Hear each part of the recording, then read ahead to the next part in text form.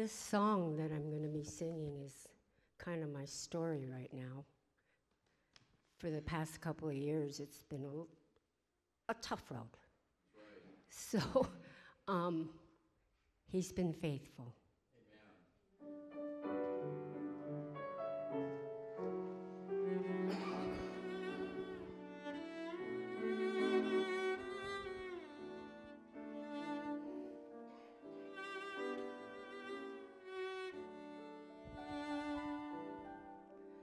In my moments of fear, through every pain, every tear, there's a God who's been faithful to me. When my strength was all gone, when my heart had no song, still in love, he's proved faithful to me. Every word he's promised is true. What I thought was impossible, I see my God do.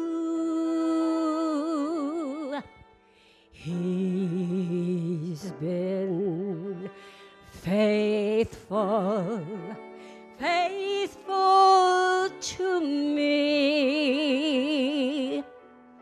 Looking back, his love and mercy I see.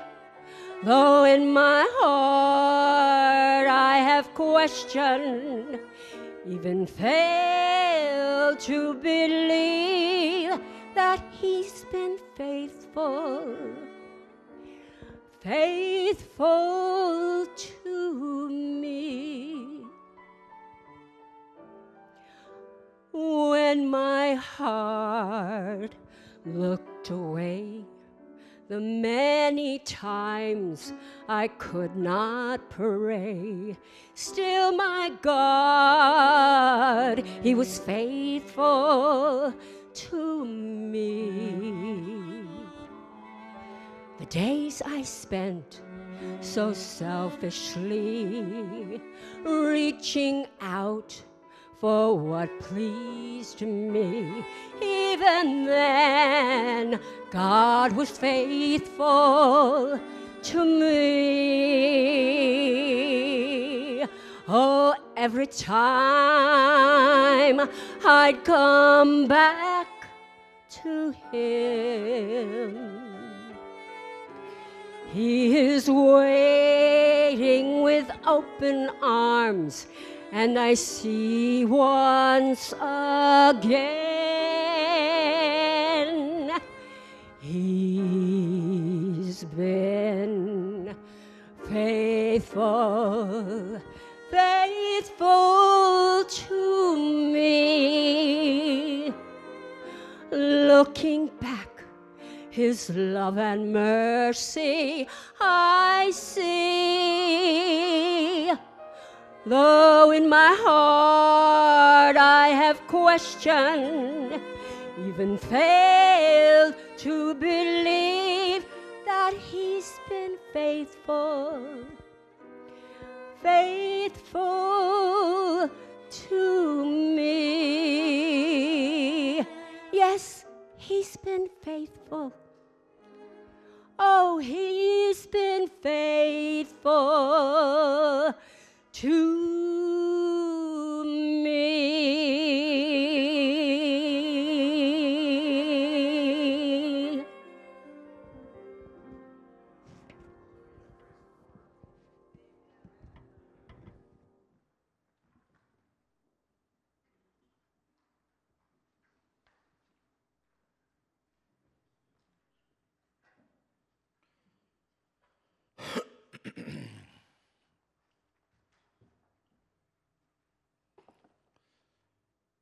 Good morning, family. There are some days when you just feel like staying in bed, you know. I read a funny joke one time where a guy was telling this to his wife, man, I just don't want to go to church today, but you have to. No, I don't. Why do I have to? Because you're the pastor. And, you know, the interesting thing is I've kind of been sick all week, so I've had a long time to write a lot of stuff down. So, but I believe that it'll be a blessing to each of us as we review just the power of the resurrection. Today, I just want to recognize a few people that mean a lot to me. Some friends of mine that kind of go back into my past. The first ones are Rod and Lynn Trensel. Where you at? Right back here in the back. Now, Rod and Lynn, they were at one time the pastors here. And I remember specifically when they moved here, somehow they communicated to the rest of the pastors that they had moved to the most beautiful place in the whole conference. And so when Debbie and I moved here, those thoughts resonated with me. I thought of that. But actually, the story of my life goes back further than Rod and Lynn. It goes actually back to Rod's father, Arnold, right? And Arnold came to Ketchikan, Alaska when I was 16 years old and going through a very rebellious time in my life. And I didn't want to go to Christian school anymore. I didn't want God in my life anymore. And old man Trensel comes up to our house there in Ketchikan, and he invites me to run the soundboard for his meetings. Very deep voice. And so that young 16-year-old ran the soundboard. And during those meetings, I gave my heart to Jesus. And so I thank God many times for Arnold and his commitment to preach a series of sermons for a small group of people that showed up. But there was a 16-year-old boy running the sound that heard Jesus. So that was very meaningful to me. Also, when I went to Auburn Academy years ago, there was a family that were our next-door neighbors, and that's Jan and Todd and Steve Davis. And they were a family just right across from the fence line of our fence. So we worked together on many occasions there at the academy. Now, Debbie and I have jokingly called Jan Dr. Jan. She doesn't know this. She's going to hear this for the first time. But we've referred to her as Dr. Jan because she diagnosed me. One day she said to me, well, I know you have ADHD. I said, really? She goes, oh yeah, I can see it a mile away. So I came home, and so from then on, we've always called Jan Dr. Jan because I got my diagnosis from her. It's pretty fun. We love you guys very much, and we're certainly glad to have you with us here today. I know that within our congregation, I'm not the only one sick today. In fact, several have reached out to me just this morning. So if you're listening online today, which I know a number of you are, our prayers are with you, and we're just thankful to be a part of the family of God. You know, I remember when I was in college, and the question the instructor asked us is, what sets Christianity, the religion of Christianity, apart from all other religions? And a couple different things came out, but really the thing that sets it apart is the resurrection of Christ from the dead. I've got something I want to read to you, if it'll show up here. This is from the book, The Other Side of Death. It says, the resurrection is a sign for unbelievers as well as the answer for the believer's doubt. It serves as the guarantee that Jesus' teachings are true and is the center of the gospel itself. Further, the resurrection is the impetus for evangelism, the key indicator of the believer's daily power, Notice that word, power. We're going to be dealing with that quite a bit today. To live the Christian life. And the reason for the total commitment of our lives. The resurrection, amen, even addresses the fear of death and is related to the second coming of Jesus. Lastly, this event is a model of the Christian's resurrection from the dead and provides a foretaste of heaven for the believer. Isn't that beautiful? Paul would go on to say that if Christ has not been raised, our faith is futile and we are still in our sins.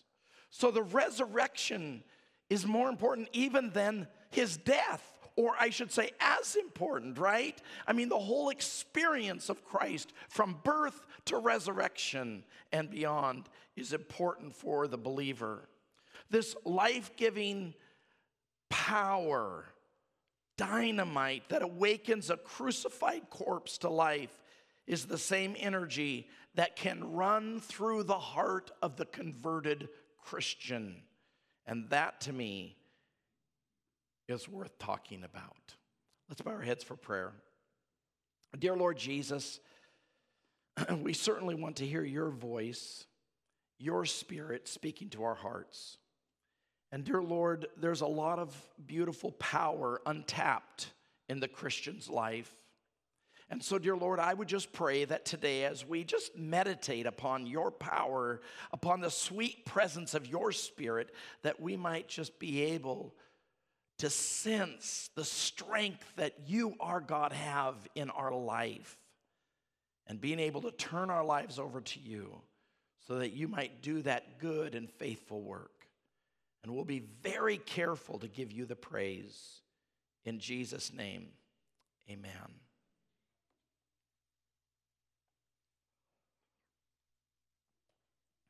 When we go back to our first parents, to that beautiful garden, there wasn't the slightest mutation of sin anywhere. There was only perfection and love and joy that existed. I've thought many days about those days, and we don't know how long it was that they existed in that perfect environment until sin interrupted. But our first parents were perfectly formed from the hand of God, and they must have, I don't know if you've thought about this or not, but they must have been pre-programmed with a language, right? As children, we grow up learning languages, but they were adults, perfectly formed, and they must have been pre-programmed with a language. And for you to hear a language, it's the sounds that you hear. But you interpret those sounds. You have understanding of what those sounds mean.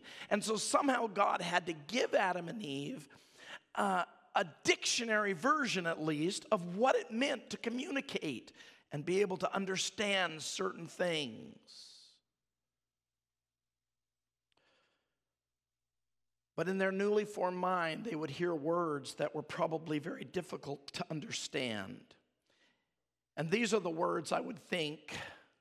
Genesis 2 says, the Lord God took the man and put him in the Garden of Eden to work it and to care for it. And the Lord God commanded the man, you are free to eat from any tree in the garden, but you must not eat from the tree of the knowledge of good and evil, for when you eat of it, you will certainly die. Death. A word. How do I interpret that? How do I understand that? What does that even mean?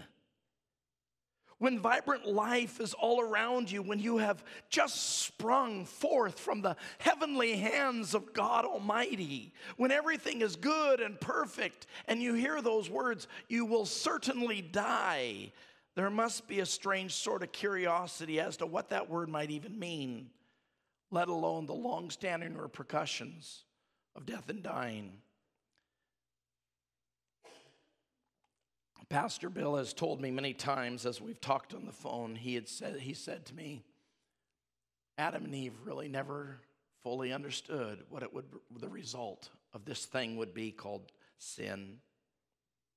And so very quickly in the Bible, very quickly, just 2 chapters in, chapter 3, then we begin the chapter with the deceiver's skills and cunning lies that would achieve the entrance of sin and the suffering into our planets. And so I want to take just a few moments to look very closely at this lie mounted by Satan, heaven's fallen angel. He says to the woman, did God really say you must not eat from any tree in the garden? Notice the trickery of the question. The question is not a yes or no. The question is a response for an explanation. And the woman has to engage now in an explanation to the serpent. We may eat fruit from the trees in the garden, but God said you must not eat fruit from the tree that is in the middle of the garden, or you must not touch it, or you will die. This conversation Eve has with Satan, the question of death is central to the argument. But of course, we know that the real central issue is whether I can trust God or not, whether I can trust what God is saying or not. But dying is the subject, and it's perfectly clear to Eve that she understands God's instruction. She repeats God's words of instruction perfectly. You must not eat fruit from the tree that is in the middle of the garden. You must not touch it, or you will die. I heard a sermon recently. It talked about the significance of the tree being in the middle of the garden. And the way the minister kind of talked about it is, if you think about it, you have to pass all the other trees, all the other delicious trees to get to the middle of the garden. You see, Satan uses the attitude of, I'm not satisfied. I want more. I want something I cannot have. And when God, He comes into our life, He gives us the attitude that I am thankful for what I do have. So Eve walks past the pears and the peaches and the apples and the mangoes to go to the center, the tree in the middle, that which she couldn't have. And there the tempter was waiting. Dear family, one thing that this speaks to me is review your blessings daily. Count them one by one. And thank God for what God has given you, what God has surrounded you with. There's always something we don't have. But what is it that we can praise God for even today? Now let's look at Satan's first lie. A lie in direct contradiction with the words of Eve's creator. Eve knew exactly what God had said. But here it comes, big, bold, and without shame. Satan says, you will not certainly die. For God knows that when you eat of it, your eyes will be open and you will be like God, knowing good and evil.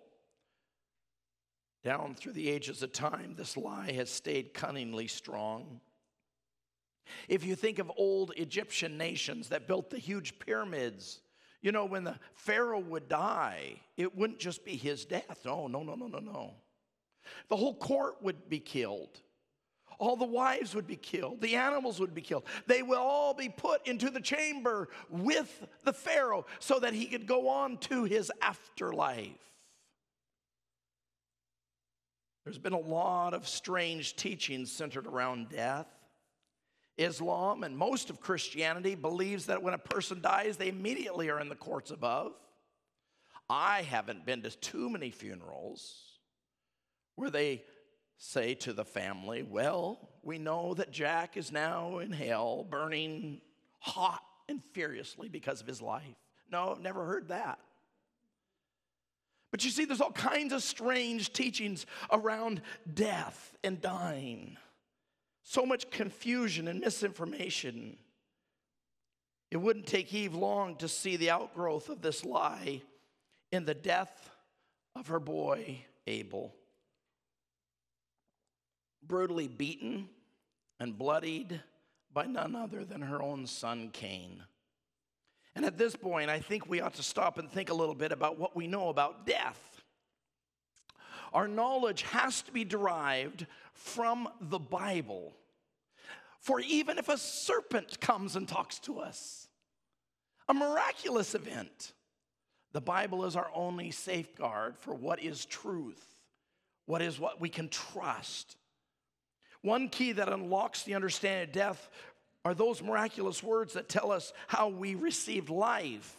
The Bible says, then the Lord God formed the man from the dust of the ground, breathed into his nostrils the breath of life, and man became a living being, or as the King James would say, a living soul. Lovingly, painstakingly, God bent low the earth, and he begins to form man. Isn't it a beautiful thing to know that God just didn't speak us into existence? I love that. He forms us with his own hands. And the material is the dust, the dirt, you might say the clay of the earth. And slowly, with absolute precision, God sculpts out the head, the eyes, all the way down to the toes. He forms Adam. And then God gets a little closer, right? Down towards the dirt, he bends with the breath of heaven. And with the breath of celestial electricity, God breathed into those clay nostrils the breath of life. And immediately, millions, yes, possibly billions of cells and neurons and organs and skin begin to appear.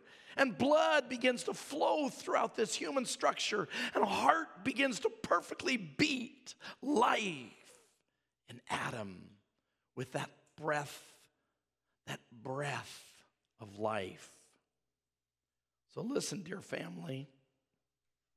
The Bible makes it crystal clear that we are made of the dust and we receive breath of life that is incredibly, the text finishes, that we became a living soul.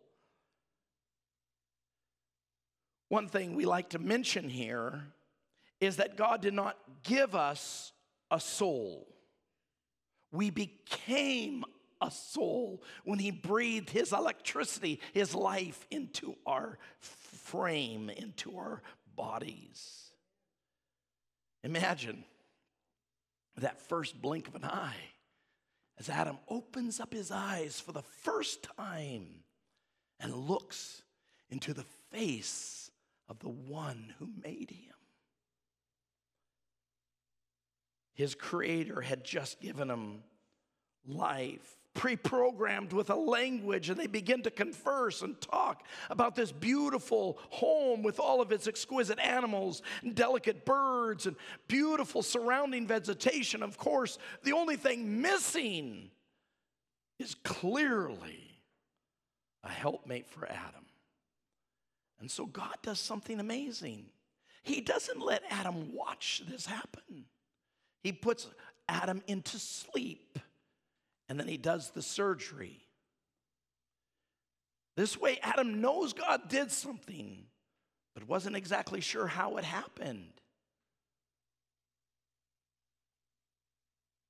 Those days now are but a distant memory, for with the entrance of the devil's lie and Eve's resulting sin of doubting God, now everything has changed. A son is dead, arguments flare up, fights happen, more death happens, nature death happens, sacrifices death happens, and they are banished from their garden home. There are weeds, there are thorns, there are thistles. This is the new reality of this earthly dwelling, and we are very acquainted with it, amen?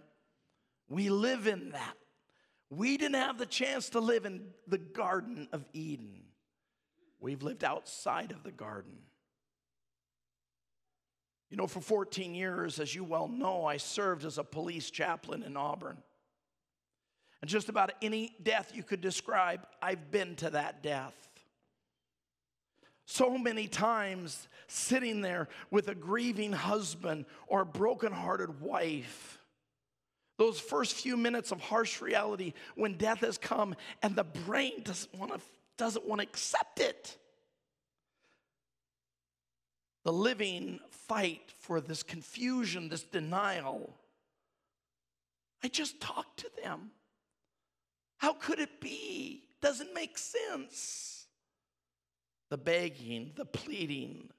Wake up, don't leave me, please wake up. But human words are so powerless over this enemy. Our words cannot break through that thick wall of death. The sleeping one makes no movement, no sign of sorrow, no hint of remorse, no trace of regret. He or she is gone. Death is a thief. It is no respecter of persons. It always comes uninvited, and it never leaves. I've seen every response. I've seen the sobbing response to the rolling on the floor and screaming response. I've seen the faint response. I've seen it all. The brain hates death. And I believe first and foremost it's because God made us for life. We were made, eternity was set in our hearts, and it has been stolen from us. And so death racks us every time. What exactly, according to the Bible, is death? Well, it seems that death is the opposite of life. With death, there is consciousness. With death, there is no consciousness. With life, there is joy and sorrow. There's emotion, but with death, there is nothing. With life, there is hope. There are dreams, there are plans. But with death, it's all gone. The Bible tells us, for the living know that they will die, but the dead know nothing. They have no further reward, and even their name is forgotten. Their love and their hate and their jealousy have long since vanished. Never again will they have a part in anything that happens under the sun. I don't know about you, but I've been to many funerals where people will say, we'll always remember this person. We'll always remember this person. But you know what? You won't. You can't. Because you yourselves will succumb to death. The only one who remembers is the one that ought to remember. That's God says, I will never leave you or forsake you. I'll never forget you.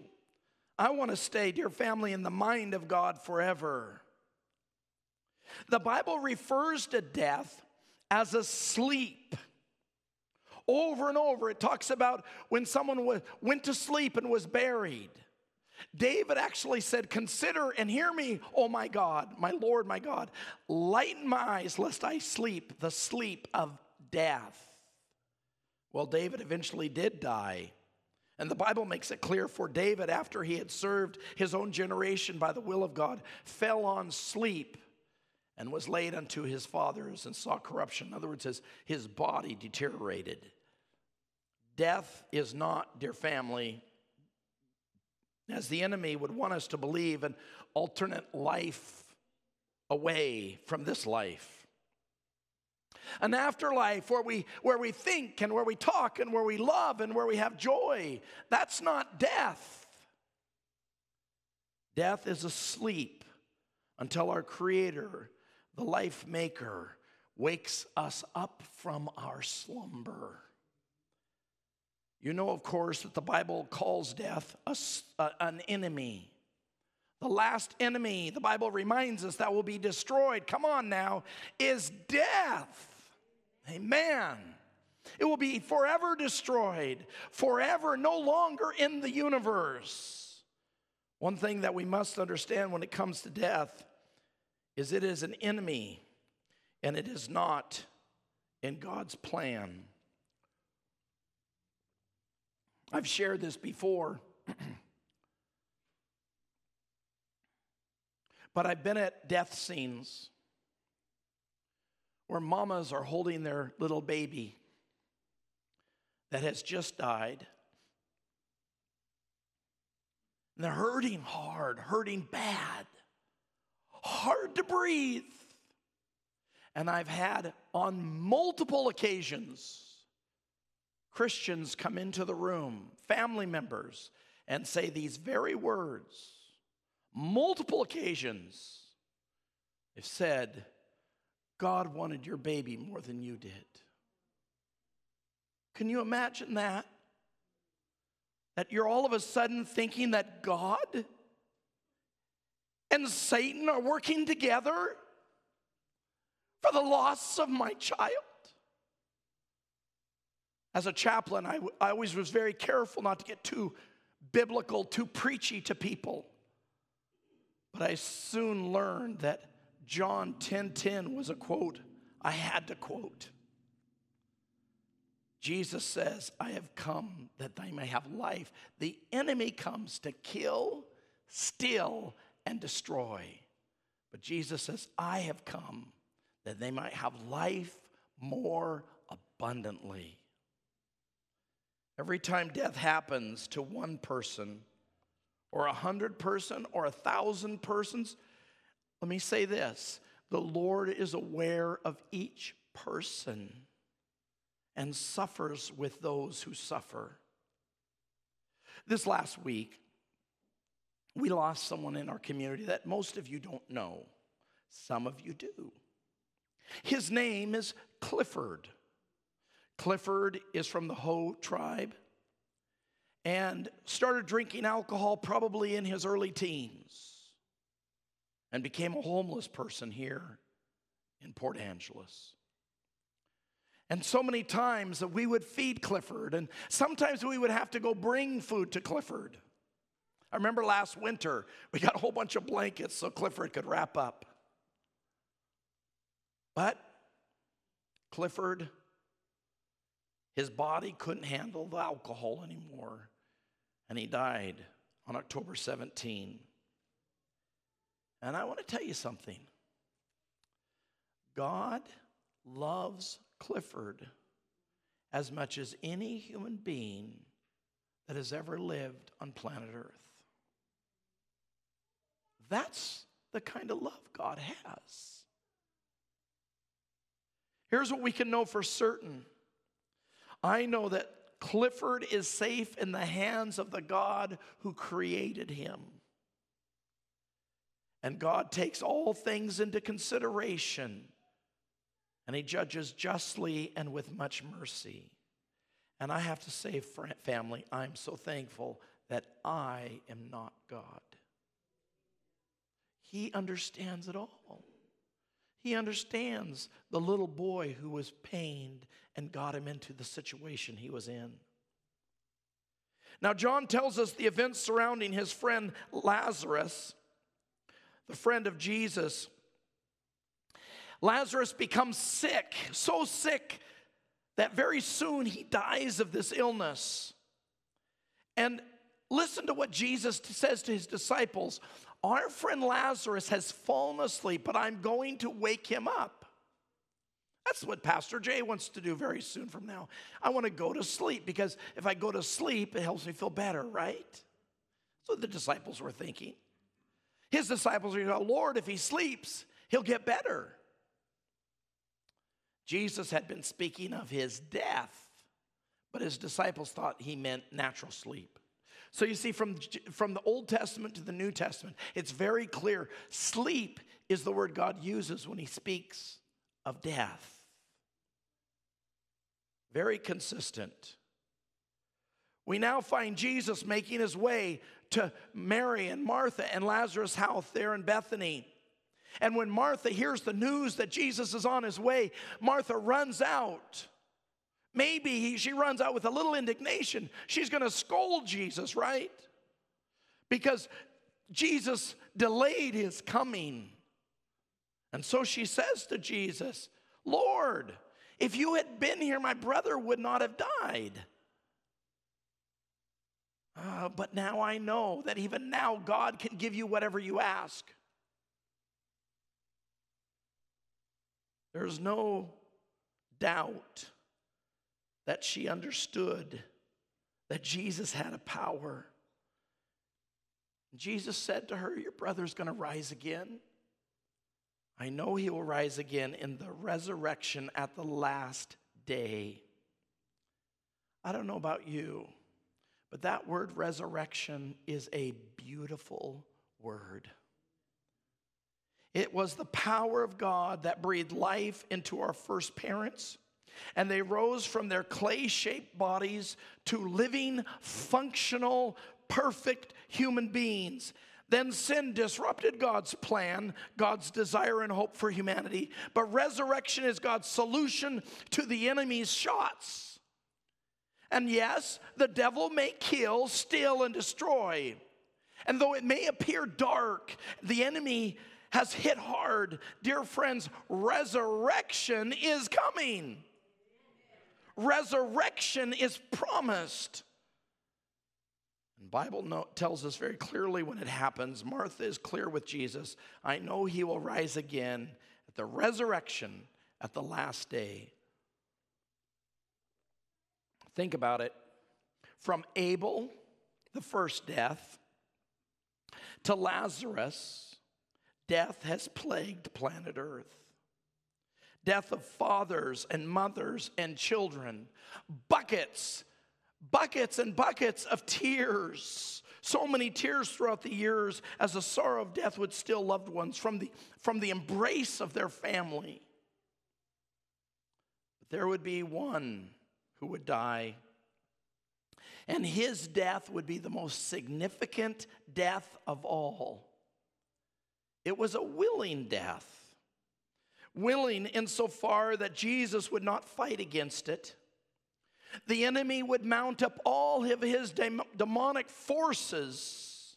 Together with the religious leaders, there would be a monumental death. It would be public, it would be painful, and it would be profound. This death would actually start in a garden. The Bible tells us that Jesus suffered as he prayed to his Father. And the Bible tells us, he says, my Father, if it is possible, may this cup be taken from me, yet not as I will, but as you will. So heavy was this burden of sin, so cruel this weight of iniquity, that the very life and breath of Jesus begins to ebb out of him, even at the garden. Dr. Luke tells us in his 22nd chapter, an angel from heaven appeared to him and strengthened him. And being in anguish, he prayed more earnestly. And his sweat was like drops of blood falling to the ground. Jesus is now tasting the first bitterness of death. Everything after this happens so fast. While still in the garden, Judas, one of the inner 12, comes and kisses him to betray him. Peter cuts off a servant's ear, and look and listen to what Jesus does and what Jesus says. First, Jesus, the Creator, picks up the ear and places it back on the man. And then Jesus says, do you think I cannot call on my Father, and he will at once put at my disposal more than 12 legions of angels? You see, dear family, Jesus holds back his power. Jesus is purposely and with absolute determination going to the cross. He is taking our punishment, our wages for our sins, and he is being bruised for our iniquities. The evening continues. There's a mock trial through the night. Peter, the nearby fire reflecting upon his face, begins to deny Jesus, even calls down curses upon himself. We are told that just as the cock crows 3 times, Jesus turns. The bruised, the humiliated Jesus turns to Peter and looks at him.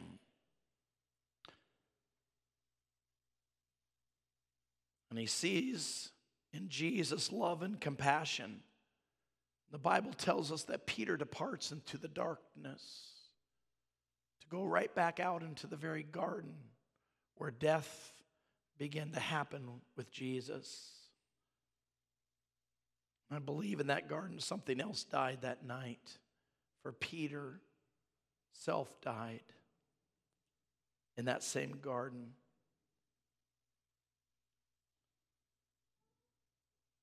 Bible tells us that very early in the morning, all the chief priests and the elders of the people made their plans how to have Jesus executed. So they bound him, led him away, and handed him over to Pilate, the governor. It is Friday morning, and the demonic forces have mounted an all-out assault on Jesus. Lies, false accusations, and screams of "crucify him" from the crowd all add to this experience of death that Jesus is experiencing. The Romans take him, they slap him, they beat him, they place thorn-woven crown upon his head. And even though he is pronounced innocent by the governor, the crowd cannot be quieted. They now want Barabbas released and Jesus crucified. Death is now not only just knocking at the door, it is entering the house. A beam is placed upon his back, and the walk begins. They refer to this walk as the Via Dolorosa, the way of suffering. It represents the path that Jesus took as he stumbles and is forced by the Roman soldiers to walk the way up to the crucifixion. The winding route is a distance of approximately 2,000 feet.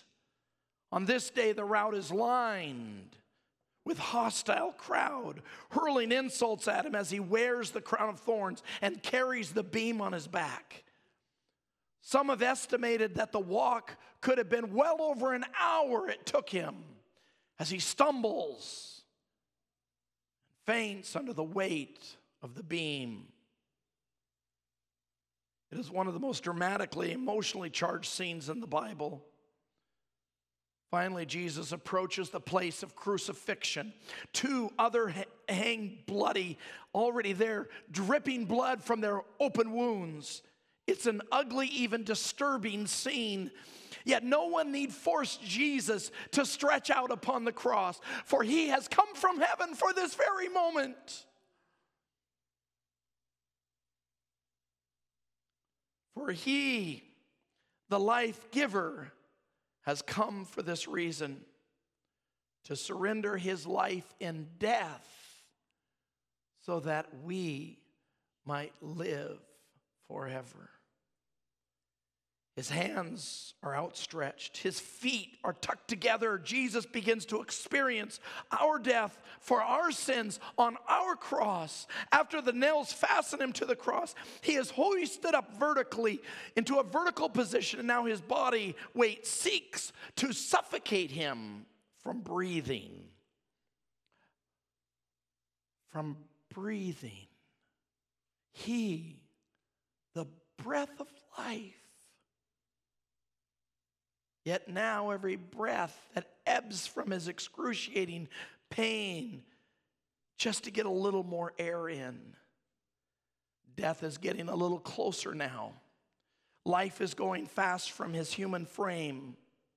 Yet as Jesus, suffering under the weight of our sins, fills the distance from his heavenly Father, he cries out, my God, why have you forsaken me?" Think about those words.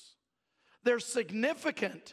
They're filled with more pain than the physical pain that he is experiencing from those humans. This is the taste of death that even Jesus couldn't have prepared for. Its bitterness is beyond human understanding. He who has been one with the Father from eternity past now begins to swallow the bitter separation of what sin does to us as Jesus enters the darkest part of his death. Dear family, please know, Jesus sees no light at the end of this tunnel.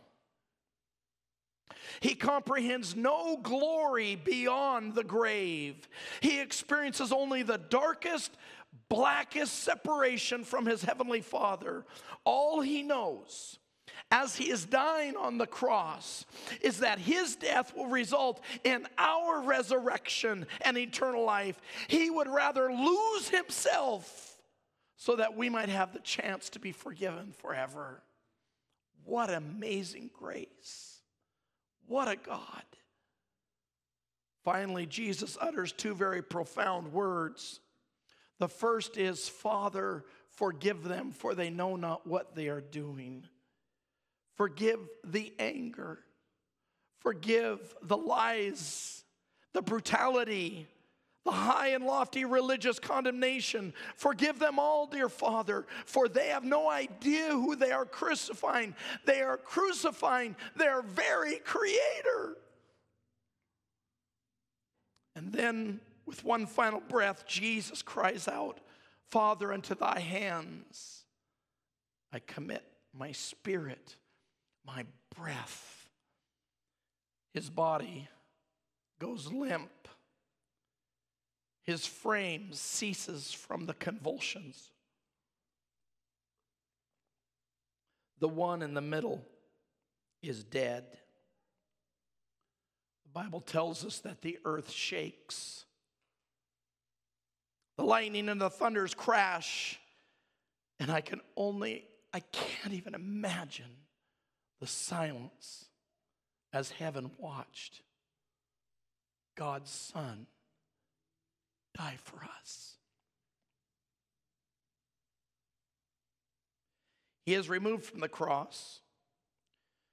And yes, there are tears and broken hearts. His followers draw back with shattered dreams that they had had of a better future, a just and fair kingdom. What was happened now doesn't make sense, and in fact, they're scared now for their very lives that would be their fate as well. They flee and they hide. All their hopes have melted away. Jesus is dead. Luke records, and I find this interesting actually, that not one disciple helps take Jesus down from the cross. Actually, it'll be two Pharisees. Think about it. The Bible says, now there was a man named Joseph, a member of the council, a good and upright man who had not consented to their decision. He came from the Judea town of Arimathea, and he himself was waiting for the kingdom of God. The Bible says, going to Pilate, he asked for Jesus' body. Then he took it down, wrapped it in linen cloth, and placed it in a tomb cut out in the rock, one in which no one had yet been laid. It was preparation day. The Sabbath was about to begin. That's Dr. Luke. But the book of John adds this in John 19. Along with Joseph, he was accompanied by Nicodemus, the man who earlier had visited Jesus at night. Nicodemus brought a mixture of myrrh and aloes, about 75 pounds. Taking Jesus' body, the two of them wrapped it with spices and strips of linen. This was in accordance with the Jewish burial customs. At the place where Jesus was crucified, there was a garden, and in the garden a new tomb in which no one had ever been laid, because it was the Jewish day of preparation, and since the tomb was nearby, they laid Jesus there. He died on Friday, the preparation day. And how apropos it would be that just like at the beginning of creation, he rests on the Sabbath there in the tomb. We are told that the religious leaders were a bit nervous about his disciples stealing Jesus away and giving the fact that possibly, you see, he had proclaimed that he would come back to life. And this actually kind of surprised me when I caught this week. They recognized that he had prophesied he would resurrect. The disciples seemed like it just went right over their head.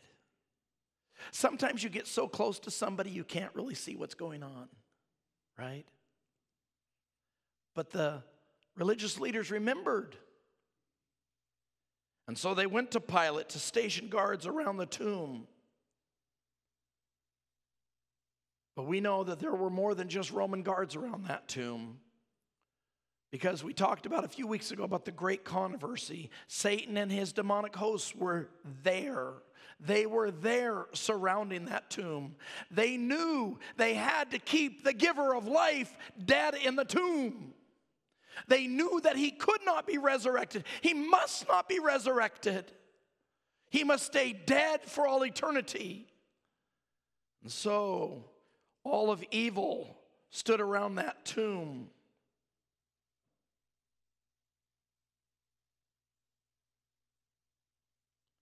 But wait, the crucified one stirs.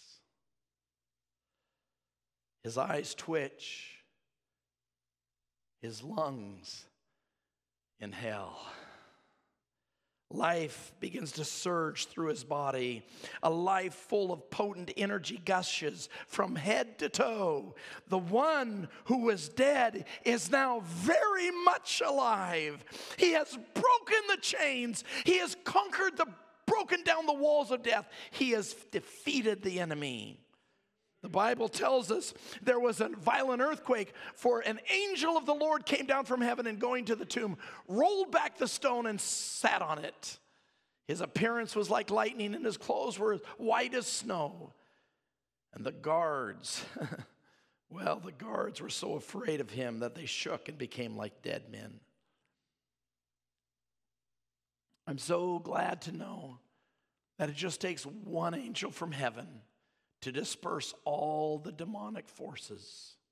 We are safe in the presence of Jesus. We are safe when we cry out for his companionship. It doesn't matter what happens to us on this earth, whether in life or in death, we are safe in his hands, for they are eternal hands, and they have been resurrected from the dead.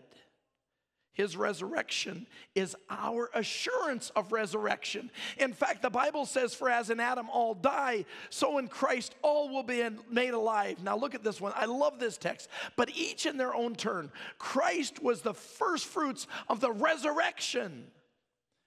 And then when he comes, those who belong to him. Oh, family, there's a day coming.